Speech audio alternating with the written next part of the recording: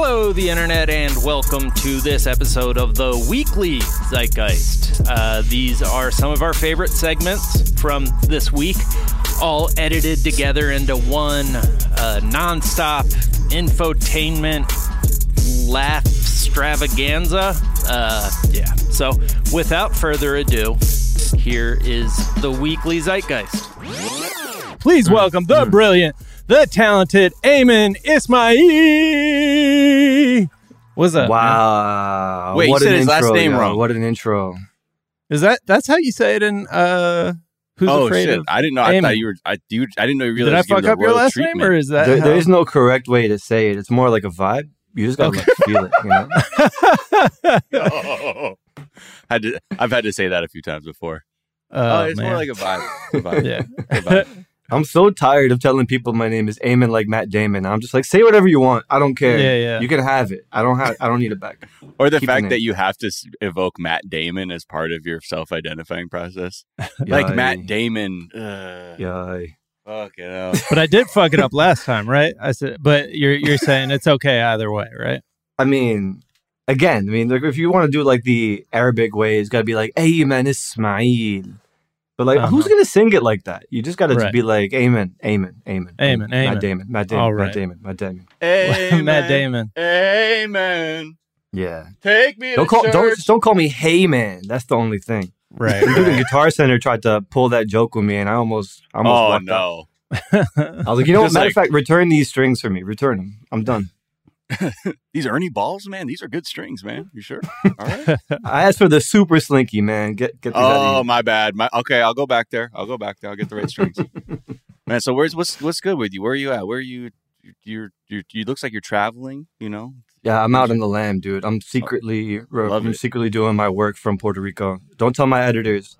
No, I won't. Please, I don't know when you find this out, don't snitch tag anybody at Slate because nobody knows. Hey, Right. we were just talking about one of the articles. I forget who wrote it over at Slate about the tall Zoom energy piece, and I was curious. Is that something you've noticed too? Like, have you met new coworkers and people think you were taller or less tall, or what's your vibe? I haven't been back to an alpha since then. I'm trying to hold out for as long as possible. See, I was never a fan of like office culture. I know some people have started going back already. I'm fine with just the messages and the emails. I don't need to see you, you know? So I like leaving it, leaning into the mystery and just, it's like you're shorter his height. I don't need to know how tall you are. right. And for all I know, you could be 6 foot, 5 foot. I just don't want to go back to the office. I mean, I was always commuting from New Jersey into New York. And so our subway is different than you guys' subway. You know, we have the real freaks of the subway on our subway. So I'm like, no, I don't know. Yeah, Right. People actually want to start conversations with you where I get off. So no thanks. I mean, that's easy for you to say. You have tall Zoom energy. I mean, look at you. Yeah. You're It's true. What are your you, Zoom 7'2"? presence is overpowering, so it's easy for you. But you know, for some of The us, we secret need is to that. not stack your laptop and like keep it as low as possible. Get like that MySpace angle. That's Right. what I'm Oh going. yeah, just so it's always from that perspective. You want Yeah. the chin. Yeah, Right. exactly. Well, that's good. How is Puerto Rico? What's good in Puerto Rico? I mean, I would recommend the shrimp empanadas. I was really into tostones. You know, I've tried the mofongo, but honestly, it's not better than it is in the Bronx. So, Right. you know, you gotta come with the expectation that you're just going to like a tropical Bronx. That's how you really get to enjoy Puerto Rico. Otherwise, you're just going to be setting yourself up for sort of like an American Florida fusion. It doesn't feel like you've left the country in a weird way. But at the same time, like everything is just delicious. And they have those Coca-Colas here with the real sugar. Mm. I don't know if you guys do a lot of traveling, but like the Coca-Colas where we are. We call it suck. Mexican Coke out here Yeah. because it's Those typically are the real. ones that they import like in the glass bottle from Mexico, because anything that's bottled up here is all corn syrup for that ass. No. I can't handle that, honestly. It gets my throat off, like weirdly lubricated. I'm not into it. The Sprite with sugar, woo! I will obey my thirst every fucking time if there's sugar in it. Yeah. I'm always impressed by Sprite. Anytime I almost never drink it, but when I do, I'm always like, damn, whoa, this is fucking good. I We're get cooking it. with gas over here with this. Yeah. Was there lemon lime in this? Yeah. It's Lyman. Lyman. Wasn't that the thing they called it? Yeah. What is something from your search history? I recently searched kidney donor bad art friend. Mm. Do you guys know what I'm talking about? The New York Times art piece that everyone loves? Yes. Have you guys already talked about that on your show? No, actually. No, I've been getting yelled at from Her Majesty and my partner because she was like, I need to talk to you about it. You're going to love it. I'm like, I know. It's a long read and I have to do some other stuff, but I will. Yeah. So I forget what day specifically it came out in the New York Times, but I just started seeing all these people tweeting about kidneys and bad art friend and who is the bad art friend, which I believe was the title of it. And I'm like, how long can I persist in not knowing what this is about? Because I sort of, when the whole internet is talking to, or obviously not the whole internet, but all the, in the stuff I follow, when it seems that everyone's talking about something, I sort of enjoy that moment where it's like, I know this is going to be dumb and I don't yet know what it is. Like I have blissful ignorance, but then, I'm like, okay, fine, I can't take it. So I looked it up and I ended up reading the story. It is very long, but some people had said to me, like, it's not worth it. They're both repugnant. You don't need to read it. But I was happy that I read it. It is, I imagine this is what Her Majesty has been saying to you, but it is interesting. There's lots of ways. It's one of those stories that stays with you. So I actually do recommend reading it and then having a conversation about it, which I haven't. I need to call up your lady because I haven't really had a chance to talk about it with anyone. Oh, I'll just be like, hey, the homie Allison wants to talk to you about it. She's like, yeah, right now. I'm on a plane. Do you know, does she have an opinion about which one is the bad friend? No, because she wanted to save that discourse for when I read it. She didn't want to sully my perception of what she's like, we just have to talk about this. I'm like, yes. Fuck, okay. It's well written and well crafted in that there's sort of a bit of a new info comes out near the very end, which potentially colors how you'll see it. I see. So that might be what she's hiding. There was a tweet last week that captured the feeling, though, by @SassyBlackDiva. She said, I hate when you have to read an article to understand Twitter discourse. Like, why are y'all assigning a bitch a homework? I just want to party. Yes! Because that's what and that's how I felt too. I'm like, fuck, all right. Like, I will read the assignment so I can talk about it. Miles, we have our assignment for tomorrow's episode. We'll read Bad Art Friend. Can you give us the broad strokes just to entice? This is an also interesting exercise to try and have someone describe it to you the way they think it should be described without selling your perception of it. Right. Yeah. Okay. So it is about two female writers. They had both been in a lot of writing programs, and that is how they met each other. One of them is Asian American. One of them is white and grew up more economically disadvantaged, I'd say. So the white one, and I know it sounds like race is a part of the story though. So anyway, she donates a kidney, she doesn't know who's going to receive it. She donates it.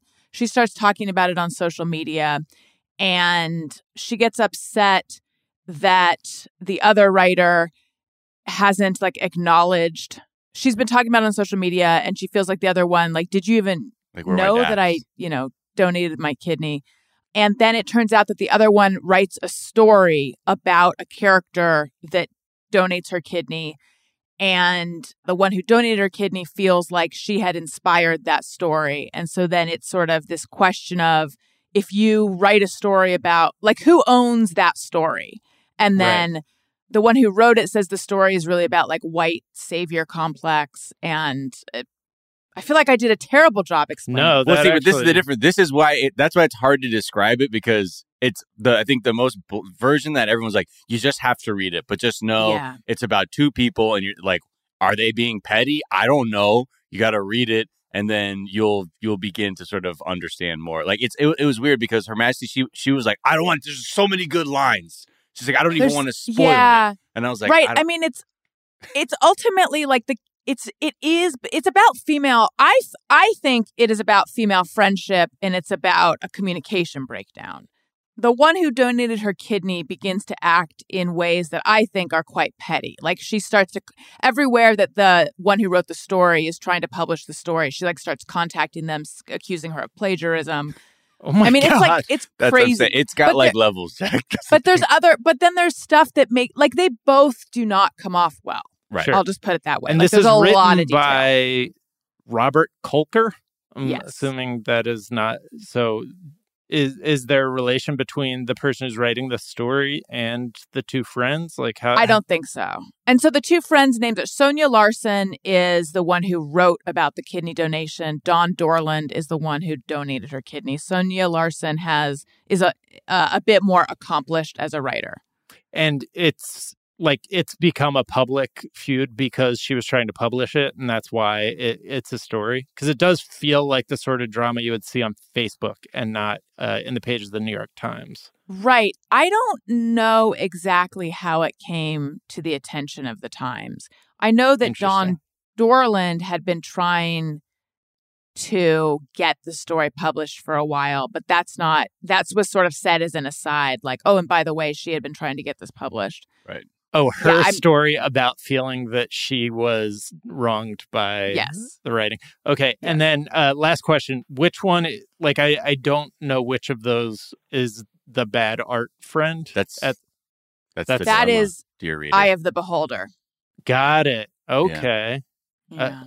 Because I was just picturing somebody who was like bad at art as a friend making, making you be like, hey, you handed me this doodle, you bad art friend. Right. Exactly. I thought it was when I was first asked by her message, "Yo, did you read it?" I was like, "Is this about like friends you have whose art sucks, but you support them, and like you'll never tell them that the art is bad?" And you're like, "Oh my god, yes, love to see that your growth as a creator." Yeah.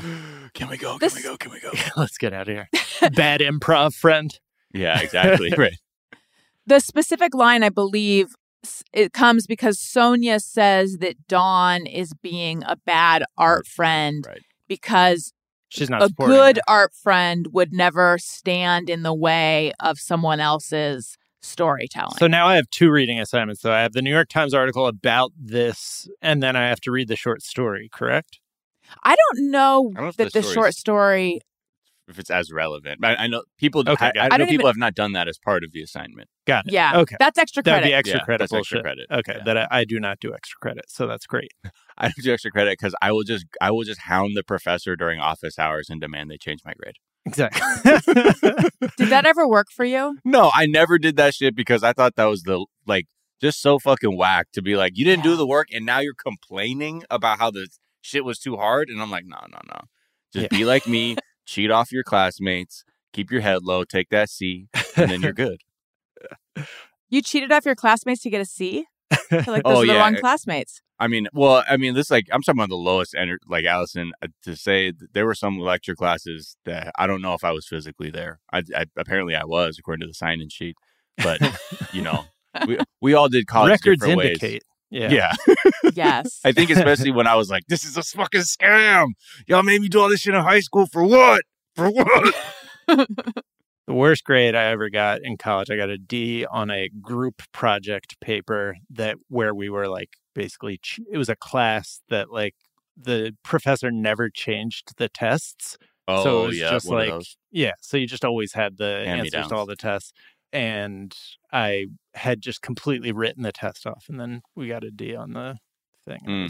It's not good. So I used to make money like that in high school. We had our AP European history teacher, old dude, senile, bro. He didn't change shit. And I would be like, yo, we got a pop quiz, bro. I got the answers right here for 5.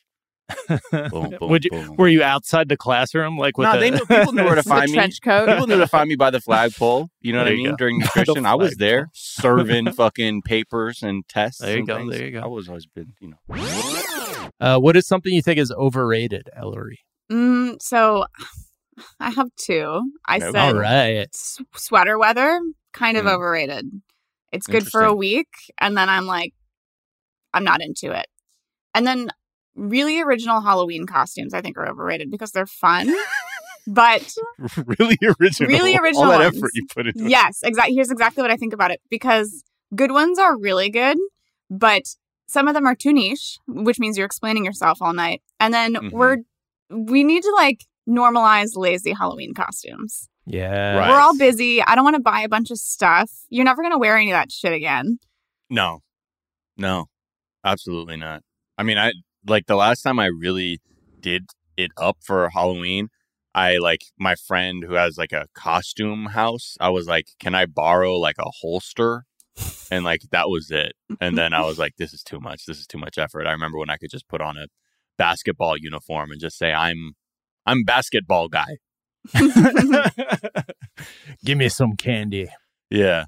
The Halloween costume industry. So long way of getting to agreeing with you, but I had recently heard from somebody like that their friend is like this billionaire who just looks at various industries and is like, oh, that is a thing that is like 40 years old that nobody's refreshed. So they're the person behind the brand Method because they looked at like those like soap and like the shit that you buy in the like houseware section of grocery store and was like, this all looks like shit and looks like it was designed in the 70s. And so ever since they told me that, I've been trying to think of like, what is the other thing that is that? And like, Halloween costumes fucking suck, man. They're like so bad. Like Halloween costume stores, like why is that they're Maybe just like seem to be more creative because I feel like we're kind of a lot of people like we get pigeonholed into like monsters, heroes, sexy stuff, and like memes. And you should just be able to be like super esoteric with it. Like maybe like to the point where, you know, you're saying, Ellery, like if it's niche, fuck explaining it to somebody. It's like, it's Halloween. You know what I mean? Right. I'm dressed whatever the fuck I want to. If I want to wear 3 sets of pajamas all at once, I'm going to do that.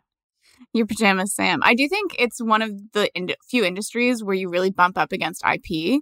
So like you're like, we've all seen those tweets that are like, instead of Wednesday Addams, it's like, Monday Jones or some shit like that. Right. Yeah. Blake from Workaholics was talking about on their show, This Is Important, that he found a costume that was his like a wig and a like tie that like his uniform from Workaholics, and it was like lazy stoner guy from work. Yeah, Blork, lazy stoner guy from working office job. That's so funny. It'd be awful if they just like roasted you, just being like ugly, frizzy haired. It's like, what the fuck? Right.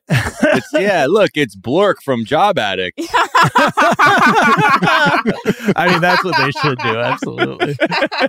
I think maybe that's just funnier is getting wild, like dancing the fine line of getting IP. so close. Yeah. You're like, dude, no, this is Blork from Job Addicts. What are you talking? Who's Blake from Workaholics? Maybe we need to sue them. Wait. The sweater weather thing, though. Explain. Because aren't you from the Northeast? Aren't you from New York? I am. Good memory. Yeah. And even there, like, I sort of miss seasons, but there's nothing as uncomfortable to me as being cold. And then also I'll argue that, like, sweater weather, fall weather, you need, like, a sweater in the morning. By afternoon, it's 75 degrees. Yeah. And all of those layers don't make sense. And then as soon as the sun goes down, it's, like, 40. Right. And so it's like you're experiencing like 3 different outfit needs in one day. Yeah, especially in Los Angeles for sure. Trying to dress a kid for school, like my son went to school today in like a heavy sweater and shorts because I was just like, I don't fucking know. And that sweater will be gone by the afternoon and you'll never see it again. It'll just get pulled off at school and it'll stay there. Plus, like in high school, like junior high and stuff, I never brought a jacket to school unless it was raining. That's such a teenager I would wear a thing. Hoodie at most. To never wear a jacket? That's such a teenage thing, like in my life, yeah, too. Just being stupid because you're like, whatever, like the morning will be cold and then you'll get into class and then by nutrition, it's more bearable. And plus, like, I would always forget my jackets in class and then some having jacket. To carry something around. Jacket. Yeah. What are you, a white kid from Massachusetts? Not wearing it. The cold doesn't bother me. Cold doesn't bother. Yeah. Wait, the cold is just a state of mind. I'm talking about when it's 68. Right. Yeah. They will walk outside in shorts and a t-shirt and be like, nah, dude, this is nothing. And Mass, it's like we're in New York. We're like probably the same latitude. Johnny, what is something you think is underrated? I think definitely. Do you know that song by Madonna, Material Girl? Yeah. Have you listened to it in the last however often amount of time? Like critically? So. I mean, I feel like passively, and I'm always going, and that's how Material. Yeah. It's the, I listen to it. I go back to it all the time because like the instruments on that song, they're just ridiculous. It's like before there was any type of like MIDI It's all real instruments, all being played by real musicians live in the studio, but it sounds, oh man, just the sound of it. It's like, right. I didn't realize that's all live. It's definitely live. It's like real studs in there with their fucking synths just going nuts. Like that sound like that. Boom, boom, boom, boom. There's also all these weird artifacts in there. It sounds like an Arthur Russell song or something. It's weird little like sprinklings of kind of like spacey echo stuff. And you don't hear it. You kind of hear it, but like if you just listen to the song, you're enjoying it. But then it's like, it's just, I don't know. It's something about that song. It's just so, to me, I just love it. I love listening to it. I'll like slow it down. There's even the drum fills. Some of the drum fills are kind of, they're syncopated in a weird way, almost like they're off time a bit. It's like like a weird transitional drum fill in there. I can listen to over and over again. It's a weird thing because you have this huge pop song, but also it's underpinned by this really heavy, cool instrumental track that I think it gets lost because it's a pop song and because the vocals are there. It doesn't make it bad. It just means like, wow, this is like an actual, everything's there. I mean, Dramos just came through with the factual update because that's all Nile Rodgers production. Yeah. What else did Nile Rodgers do? Dude, he's chic. You know, he's done fucking like so many. Just look at his discography. Coming Out by Diana Ross, which served as the backbone for the song that we were talking about earlier. Is that the Mason Puffy song? Yeah. Tell me who's hot, who's not. Who that song? Tell me HAWA. I'm coming out. Who copped the blue drop? Who Jules got rocked? I mean, who knows? I mean, yeah, things like Le Freak out. That shit is tight. All that Chic stuff is just incredible. Yeah. That stuff, Chic is also underrated as hell. As a band, their stuff is just ridiculous. There's this one Carly Simon track that now, Why? This track, Why? Really? Shout out to Nick Stumpf, OG producer. Yeah, because we were just going off about Nile Rodgers. He does this Carly Simon's track called Why, and it's so like funky. If you like a little bit of syncopation, listen to the 8-minute track. There's an 8-minute version of it that is so fucking too much, but I love it. I love the extended versions of stuff. Yeah. We were just talking because the same DJ Dramos was rocking a No Way Out t-shirt this morning. So we had a prolonged Puffy conversation about that. About that moment when Puff Daddy was going through like a Bond phase and had a fragrance out where I just remember that when I lived in New York City, there were a lot of print ads like all over like the subways and stuff of him riding a jet ski in a tuxedo. Yeah. And then there like the TV ads of that also had him doing that. But they showed the part where he was like wading through the ocean, which was like the part that I was like, you don't want to show that because that's the reason. But I guess he just didn't give a fuck. Did he get onto a helicopter or off of a helicopter in that commercial? I think he caught a helicopter, right? Okay. Yeah. Did a rope ladder come down or something? Hopped on some shit. It's that little copter, the kind that's like it sounds like the. Yeah, the kind that you launch from your yacht. Yeah. Right. A Robinson. Right. I mean, if you also think about it, just to get back to Puff Daddy, right? Because also Let's Dance by David Bowie, another Nile Rodgers production, another track used by Puff Daddy. You know what I mean? I didn't know all this stuff.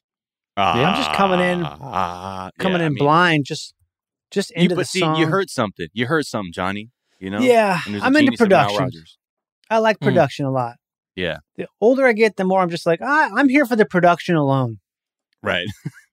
As Brody Stevens once said, what does he say? Agree with me on cadence alone. That's pretty good. All right. Well, anything else to talk about with Puffy? With Puff? No, I was just thinking of that just made me think of Michael Jordan cologne because when I used to buy celebrity colognes. Did you ever have Michael Jordan cologne by Bichon? No, I didn't. I was always trying to have the complete collection of Polo scents. Oh, wow. Yeah. Polo Sport, Polo Regular. There's also like one called like Polo Crest, I think, or some crap. It was limited. So you were young Polo, huh? Well, my friend Jonathan was into Polo, so I was de facto also in polo. By osmosis. Yeah. Yeah. You had the same. Yeah, right. And you're like, secretly, I'm so allergic, Mom, when I spray it on. There's also one called Cigar Aficionado. Cigar Aficionado came out with a fragrance that we all wanted to get for some reason because it's like, ooh, cigars. Cigars. What, the magazine You smell like cigar? you've been smoking It did. cigars? It had a fragrance. And you know what? I'm going to say it. I think it was probably actually really good. Yeah. I mean, there's a thing that you want cigars to taste like based on the smell, and maybe that's what they captured with that, as opposed to what it's actually like to smoke a cigar, which tastes like ash, and then you smell like ash. Right. And then you're like, I'm not supposed to inhale it. Oh, God, that's so rough. Yeah. I when I was going through middle school, I got deep into cool water, and I never recovered. Are you kidding me? Me too, man. I remember when my friend Steve, somehow his mom got the hookup for the samples. He brought a ton of them to school. And it was a big deal. It was like we're all there early, crowding around Steve. Like, he's got them. He handed everyone a cool water sample.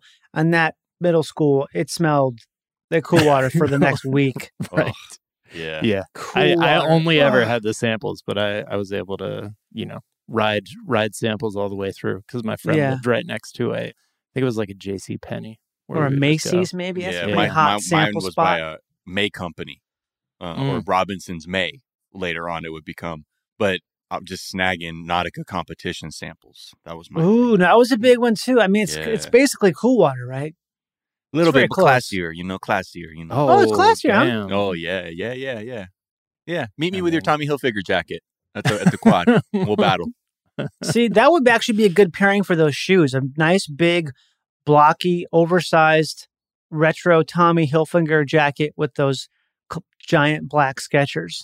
Right. Oh, yeah. It's a good combo.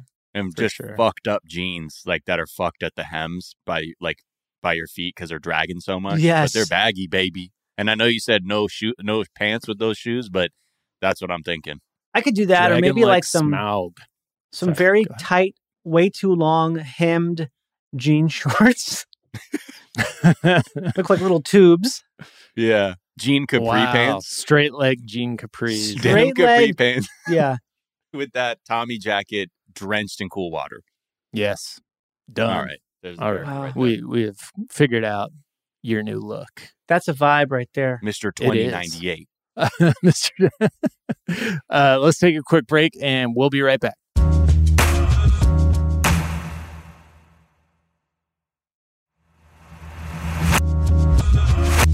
All right, let's talk about Amazon. They were close to building a warehouse facility in El Cajon, and then they found out about a law that San Diego County was implementing that basically makes it so that you have to pay your workers a livable wage, essentially. Yeah. Give them based on leave? union wages. Uh-oh. There goes the fucking cost. And That's also the sound of somebody taking off in a penis-shaped rocket. What? Prevailing union wages. So yeah, also 56 hours of annual sick leave for work. Just, the basics. Humane working conditions with livable paying wages that are life-sustaining and not subsistence wages. And that's Amazon was like, whoa. We're actually going to cancel this. But here's the thing. Their spokesperson and all of what they're talking about, they'll never admit that it's because of this. They said, while we have decided not to pursue the site at El Cajon, we continue to assess opportunities to invest and grow across the region. We appreciate the time and attention committed by the city of San Diego, as well as local community leaders and officials. Amazon is a dynamic business, and we are constantly exploring new locations. We weigh a variety of factors when deciding where to develop future sites to best serve our customers, and it's common for us to explore multiple locations simultaneously and adjust based on our operational needs, which is to pay people fuck all. Yeah. We enjoyed meeting with you, but after talking with corporate, we've decided to go a different direction. We'll definitely keep you in mind, though. Good luck in the future. Wow. That's what it feels like. Right. Oh, I mean, we'll definitely keep you in mind. That was haunting. That was an amazing ability to slip into HR speak. That was me applying for jobs in 2007. Yeah. Every time. There's this book, Good to Great, about companies that like beat stock market expectations consistently over decades. And it has this like central principle called the hedgehog principle, where every company that thrives as hard as Amazon has for like the past 30 years has like one thing that they do better than anyone else in the world. And they just repeatedly double down on that thing over and over. And for Amazon, that thing is extracting inhumane amounts of work out of people while paying them low wages and then hiding that process from the consumer so that it seems like it's just a fucking magic trick.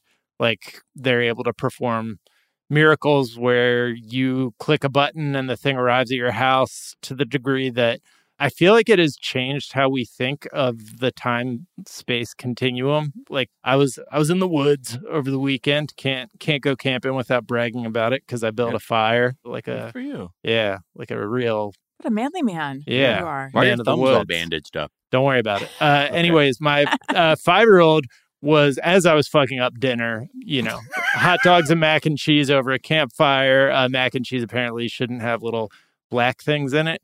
And he was like, hey, let's just order sushi and have it appear out in the woods because Amazon has, it's not like Amazon is our food delivery service right. But I feel like just generally it has created a reality where things can be ordered on your phone and magically appear. And so I had to like explain to him, well, there's actually like people who do that work and would have to drive all the way out here, and like it's just not possible. But yeah, the fact that it's not just magically appearing, that people are doing backbreaking work to make these things appear and being paid poorly, that's the thing that they figured out. Right. Yeah. My kids have the same, well, not Owen so much, he's only 2, but Elliot, who's 4, is all about, but can we buy it on your phone? Can we buy it on your computer? Yeah. That is where everything comes Can't from. we summon it? Yeah. Yes. Yeah, it's literally like a magic trick. Like just why doesn't it just come out of your phone? When I order something and it takes, 10 days or something, I'm always stunned by this because I am also so used to just clicking something and then, right when you navigate away from that page, there's already an email thanking you for your order, and then it arrives in a couple days. I mean, it is. And I think that it's so convenient that we all choose to ignore the reality of how it's happening. Mm-hmm. It's it's sort of like buying a piece of chicken. I don't want to think about that there was a head attached to this. Oh, I'd rather just push that out of my head. Yeah, I mean, it's just kind of their model is to break the social contract, but hide that from people so that you don't have to think about it. Or that it's like, hey, I mean, they're breaking the social contract, but like, I got this fucking waterproof Bluetooth speaker in fucking like 18 hours, though. Right.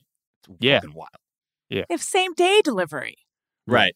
And it's also Crazy. caused me to like realize too, like to actually try and challenge myself to not rely on like that instant gratification aspect, especially like with consumer goods. Like I'll try and go to a store if I can, just to kind of remind myself that there is this like, there's a process to things still, because when it gets so obscured versus like click, click, click, click, click, bing, it's here. I find myself getting a little more like impatient, like, especially like when I was like trying to get stuff for like a move or something, like having to order things and do all this other kind of stuff. I just became more and more impatient because I lost touch with like the former reality, which used to be like, all right, we got to get in the car and go to the store to get this stuff today. Right. But, but it has made things easier for other people. So to each their own, but I can see it being a slippery slope for me. Yeah. We are back and forth between like never using Amazon and then like occasionally using it when like something is needed, but we are generally trying to be a no Amazon household, and it definitely adds days to the process, but it's definitely. But the other thing that's good is most places that you would buy something off of, like buy something from Amazon, like if you go to their website, they're usually like, yo, get 15% off just off the rip, because we're competing with ourselves against Amazon. Plus, we'll ship it pretty quickly. And when I actually kind of started looking at it like that, I'm like, oh, yes, it's really not that hard. Especially if, and if I needed something immediately, like Band-Aids and shit, go to fucking CVS. Yeah, exactly. Amazon Prime that shit. Yeah. It's good. It's good. Like, our brains work better when our feet are moving. So it's good to, like, go do something instead of just making it appear. It's good to visit that mom and pop store, CVS. Yeah, exactly. Yeah, exactly. Won't you think of the little guy? Yeah. Walgreens. Anyways, we have to get to important shit. Matthew McConaughey has spoken. I'm seeing pickup for this like everywhere in the media. The Hollywood Reporter just sent me a notification being like, here, Matthew McConaughey would be risking it all with a governor run, but he'd also stand to like gain a lot. And it's just like, why is this? He's not risking thing? shit. Oh, geez. Right. The fuck is his risk? Oh, no. He's a millionaire. Like, right. But yeah, so we've all been speculating like just the idea of a Matthew McConaughey gubernatorial run seems very strange. We have no real idea of what his platform would be, and we still don't. But he talked about it. He said some words kind of at that question. Yeah. In the direction of. It's like, is this gonna be a reality based campaign? Will it be a sick ass character bit he's gonna do? And just based on his answers, it kind of sounds like both is what this thing is gonna be like. Because he went on Kara Swisher's podcast and he had ideas, he had thoughts. First off, just on the abortion ban, SB 8 in Texas, he was like, it's ruthless, it's terrible. Like, he's like, the trickery involved with the like legal wording is despicable. 6 weeks is not enough time for anyone to make a reasonable decision as it would relate to that. So that one, okay, seemed like he was on the reality-based, reasoned sort of crew there. On masks, he said, we were all more afraid of the word mandate than we were the damn mask. And I think our pride trumped and stamped down our honor there. We chose privilege over principle. Okay. He's starting to heat up, though, getting a little McConaughey here. And then they were like, okay, so like, how do you think about your relationship to politics and like where you fit in and all this stuff? He says, I'm working on what I'm trying to understand politics to be. Whoa, okay. Uh-huh. I think we've got to redefine politics. If each party's only about preservation of party, well, I'm almost arguing that's undemocratic. I mean, there's something to that. And then he says, if you're only there to, by hook or by crook, preserve your party, you're leaving out 50% of the people. So I think politics needs a redefining. Oh, okay. What else you got? Then he said, look, I'm not a man who comes at politics from a political background. I'm more of a statesman, philosopher, folk singing poet. I don't talk politics. Hell yeah. I talk people. Folk singing poet. Statesman, philosopher, folk singing poet. Bang. That's what I was waiting for. I was waiting for something like that. I don't know. Yeah, I guess I'm not sure what his philosophy is aside from him. I think he's also on that Yang like radical centrist shit because he's like, the way I look at it, there's 60% of people out there. That's the majority. And we got to find it from the center, man. And you're like, oh boy. No. Okay. Is Matthew McConaughey trying to fuck me with this answer? It's like just like this shit that a fuckboy would say at a party, like, I'm trying to fuck you. It's just like, are you brushing my hair back? I'm more of like a statesman philosopher. Like folk singing poet, if you will. Okay, sir, thank you. I don't... All right. Oh, so yeah, I don't know. Well, this is, I mean, only from that last poll, only 25% of Texans were like, yeah, maybe. I mean, it doesn't seem like the right state for that sort of thing either. Like, I mean, I know he's from Texas and like is a proud Texan that Texans are proud of, but I do feel like there's also like maybe mayor of Austin would work, but I feel like he reminds me of, man. He reminds me of somebody like joining a random club and thinking they have it all figured out, and you just feel like, oh, that kid is so naive. He doesn't know what he's stepping into. It's like if you actually think about what people vote on and like how they vote, they rarely look at like trying to solve the problems that we have. They're just like thinking of the one issue they care about most, and they're like, well, how does this politician think about this one issue? How do they care? What do they think about taxes? And they're just going to vote whoever is going to make their taxes cheaper. Or, there's some people who are single issue voters on like abortion and only abortion, So it's like, I don't know, man. I don't know. How many people are really convinced that politics can be redeemed and that there can be a utopia America where politicians aren't slimy scumbags? It's like, that sounds great. Right. That sounds nice. I think everybody who gets into politics might think that at some point. But then get there, then you just all just like people doing favors for each other. And it's like people, I don't know. It's not that clean. I got involved right when Obama was running, and I was like, here we go. So this lobbying firm, and I'm like, yeah, bro, we're going to help get this fucking healthcare shit. And then you're like, wait, who cuts my checks? Yeah. And I'm like, wait, we work for this industry? What the fuck? And then I'm like, nah, dude, I can't keep doing this shit. This is like, but very idealistic because you have this belief. You're like, yeah, if there's like the right amount of people, but you're playing a rigged game.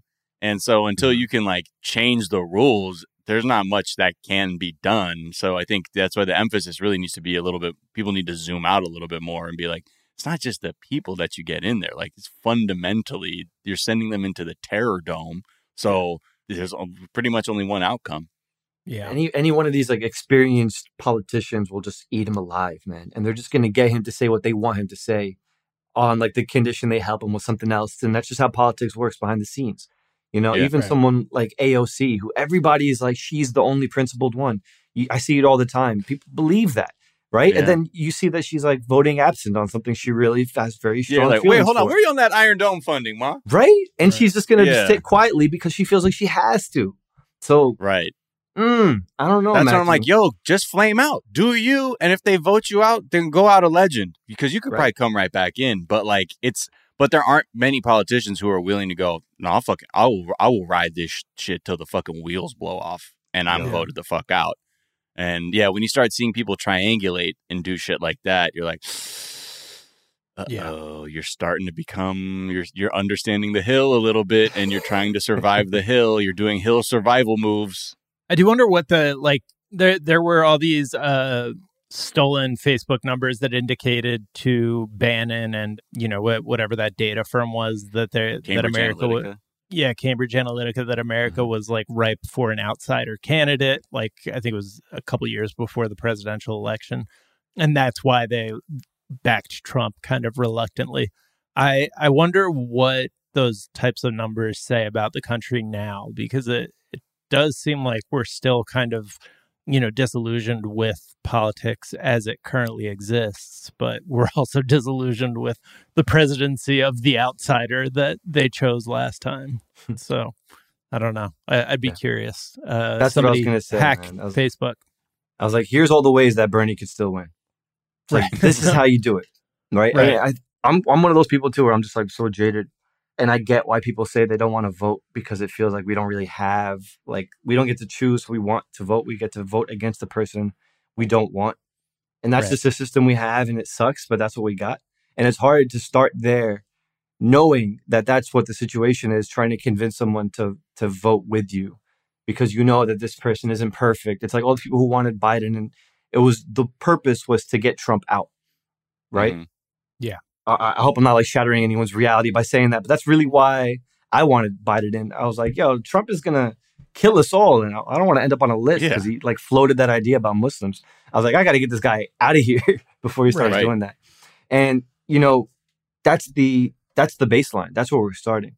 And so when you have someone like Matthew McConaughey come in and say like, look, I can fix this. It's like, really, you're not selling us on anything new. You're coming in and you're going to say, I'm going to be the right person, but that's what they all say. And then they come in and then something happens. And then now all of a sudden Guantanamo is not getting closed. And now all of a sudden we're going to do healthcare, but it's going to look like this. It's not going to be free. Everybody's making compromises. Everybody's making compromises because they have that one issue they got to get through. So I don't know. I'd almost rather him come in and say, look, we got to fix the wealth gap. And everything I'm going to talk about, I'm going to bring back to the wealth gap. Exactly. Okay. That's a serious strategy. That would be amazing. Yeah. All the pain you're feeling is because of inequality. So that's what I'm here for. I could watch, say anything, any topic right now. I'll bring it right back to inequality for you. Yeah. Fucking anything. Go. And no one talks like that. I mean, That's the other thing is that I think just the way people are communicating too, it's still like this hybrid of like old gate beltway talk, but also just like with trying to be somewhat more conversational when really people just need to speak directly at the ills and how to solve them. But everyone's different because then someone's like, this person just hates America. It's like, no, I'm identifying issues and they're fucked. But McConaughey might be like, hey, I can fix it, man. Unlike a Buick Enclave to 2021 that will not ever need any fixing because with their 72-month warranty and 0% APR financing for qualified borrowers, I mean, we're looking at a new adventure. Buick. Nah, I'm sorry. man. What was I saying? His sales pitch is always like, I saw a moose running. Yeah, across. right. It's just so wild. Huh. They said Encore, the Buick Encore GX. Your point on people voting for Biden because he was against Trump is interesting. I may be in the minority here. I actually voted for Biden based on the art of his son, Hunter. But I don't know. Like that's a sensitive man. That's interesting. He raised that artist. Yeah, exactly. We need more news articles about the people who voted for Biden only for Trump. Right. All right, let's take a quick break and we'll be right back.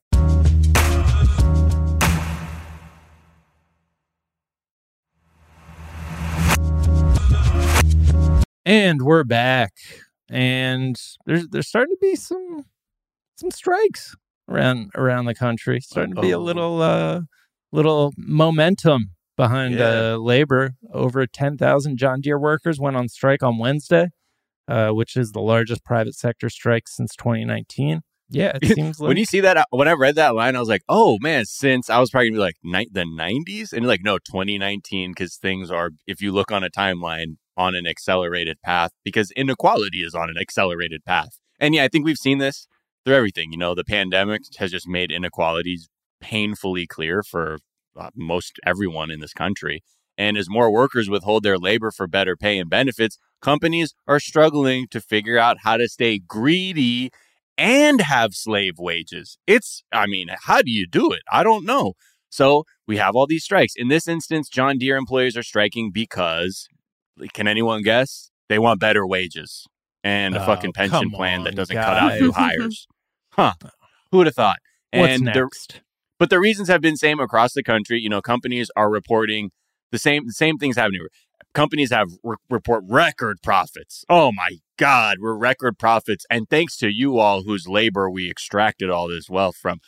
Shout out to you because, you know, you guys are rock stars. I hope you guys helps. are the rock stars who made this trip to space possible. Woo! Y'all are rock stars. Give yourselves a hand. Don't ask for less work or more pay, you fucking cretins. So in 2021, just to give you an idea for John Deere, they're set to profit nearly $6 billion due to increased demand for their agricultural parts and equipment.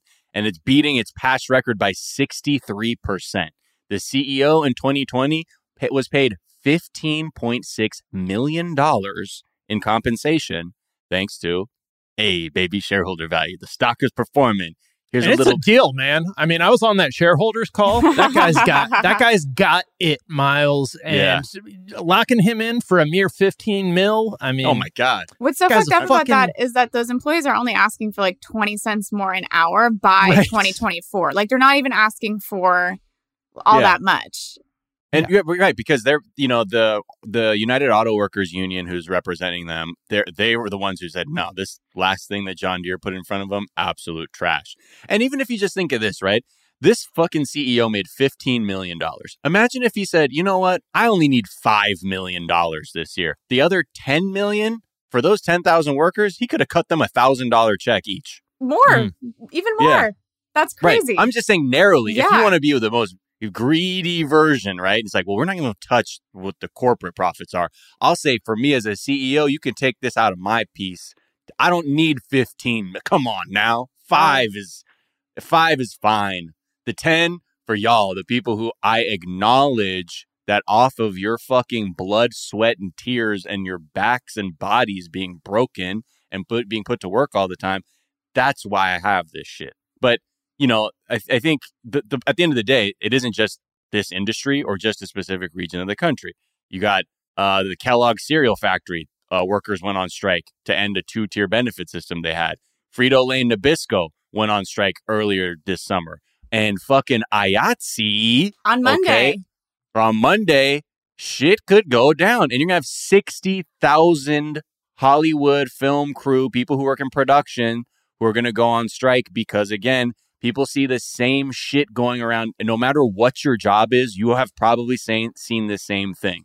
You get paid fuck all, and you watch your managers or superiors or the leadership of a company living in a completely different financial reality, and then fucking condescend and patronize you with like all these just like empty platitudes about like gratitude for what you've done. And they're like, oh yeah, dude, I got a sick ass bonus. Like we shattered our revenue goals. I mean, fucking I think destroyed them. Two things. I think firstly, people, managers, specifically higher ups, are so far removed from the realities of labor that they can no longer even imagine what it's like to be living at $15 or less an hour, not even touching what it means to physically be the labor.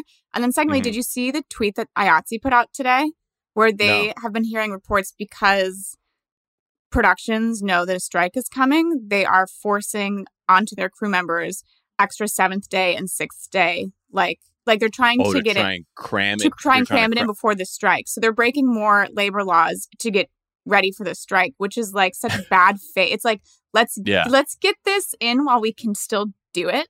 Like, yeah, you might as well just strike now. Fuck I it. mean, as from where I'm standing, I am like shocked that workers haven't turned to like violence and like Molotov cocktails, because it's like, and truly what I think it is, and I think about this a lot, like a general strike would never be possible in America because we don't have the network of mutual aid to support laborers who would not be able to go into work.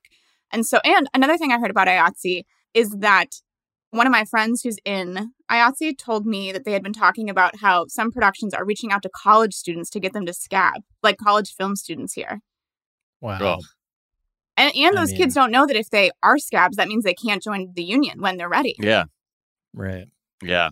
And look, so again, it's always rearing its ugly head, even if it's saying like, oh, I guess we have to deal with these people in good faith. We'll also try and exploit even further until the wheels quite literally fall off. Which just show you that it's almost never in good faith. Like they don't actually, like if there is a dollar to be made, that will always be more important than humanity and safety. Right.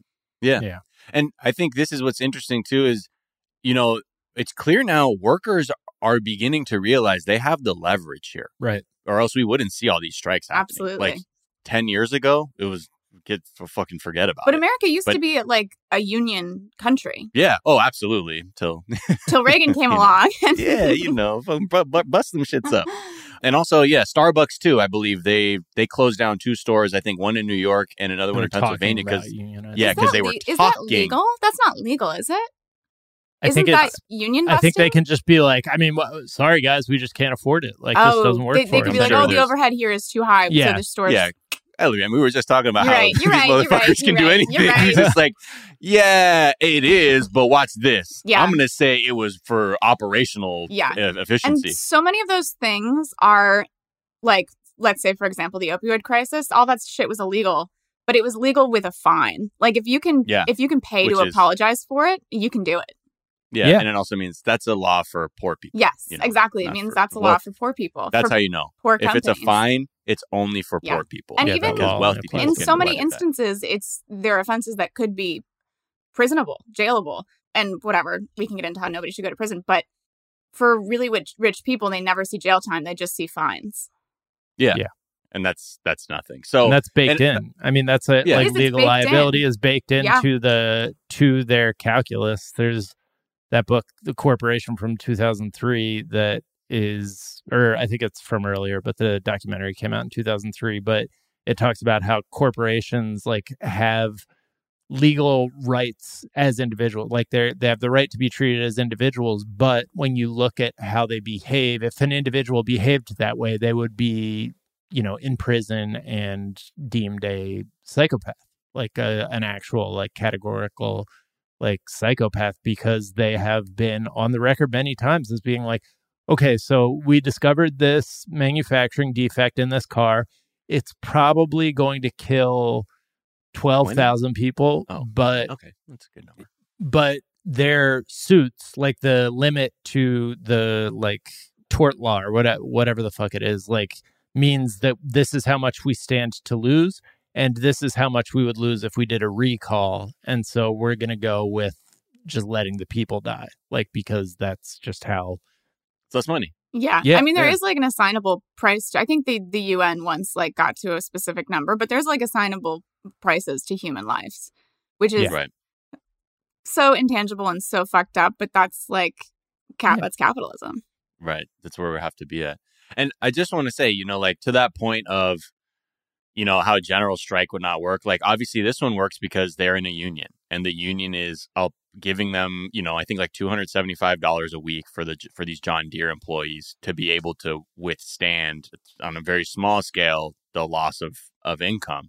But the other thing is, because there's so much leverage, you'd hope that more and more working people begin to understand that workers have just unfathomable leverage at the moment, because all you see right now is from the business owning class through their friends in media, they are terming this a labor shortage, right? And it's that perception which makes it just seem like, oh man, like people aren't working, rather than saying, people are fed the fuck up and they're getting organized and they're actually beginning to advocate for better outcomes for themselves in a way that they never have, because the entire agreement has been fucked up. And so it's always through this very distorted lens. Well, it's not a labor shortage until there are wage hikes. Like, until wages go up, it's not a true labor shortage. And I also heard this very interesting take, and I can't remember who it's from, but essentially they said that there are places who say that they're hiring, but won't actually hire anybody because it cuts their overhead costs to have fewer people and run on a skeleton crew. But because it might affect customer service and therefore public opinion, they have to be like, we can't find anybody to work for us. Nobody wants to work anymore. But in reality, they're like, fine, we'll run on a skeleton crew, pay them exactly as much as they were, and make even more. Right. Yeah. Who was it who was talking about going into a bar that was like overrun and like just one person behind the I think bar. It was Johnny yesterday, wasn't it? Yeah, Johnny was saying. Oh, he said Biden. Yeah, he walked into a bar. The bartender was like just, completely overwhelmed, and turned to him and just went, Biden.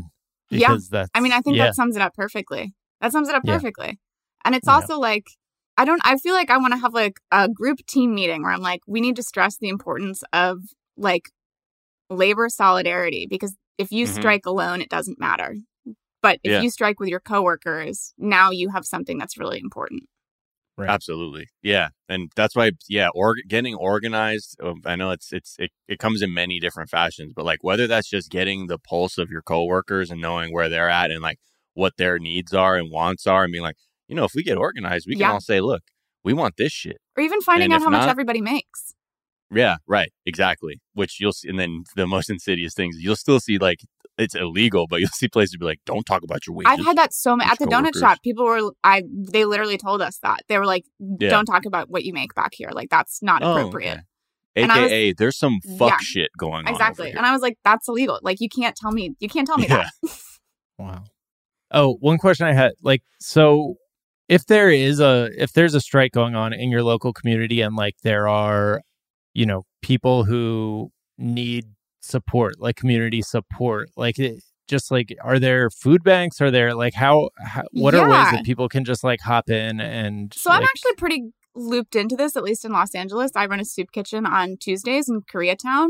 Lots of comedians come and volunteer because they've been unemployed for the last 15 months. But I would say specifically in Los Angeles, if you can donate, if you know anybody who is in the union who is striking, you can ask them specifically what they might need, and that would be good. But if you don't, you can donate to food banks. We have a huge network of community fridges, which don't just need food. They also need people to go and clean up any boxes or remove any spoiled food.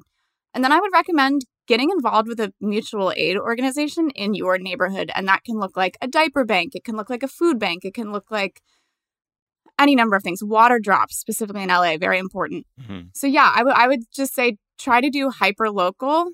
And something I've noticed over the pandemic, it's not for a long time, I ate at my soup kitchen because like money was short for me too. It's all different types of people that face like food insecurity or diaper insecurity, or like a big one we see is like menstrual product insecurity.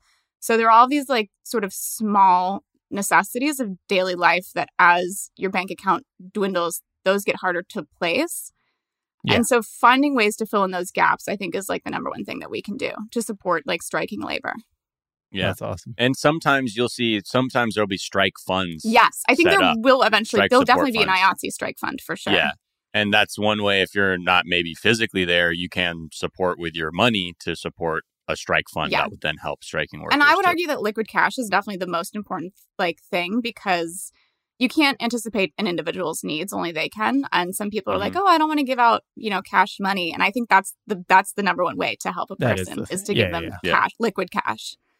But I need them to jump through this hoop where they apply for a job and then... How do I means test this? Yeah, yes, exactly. Dude, that's so... And it's so everywhere.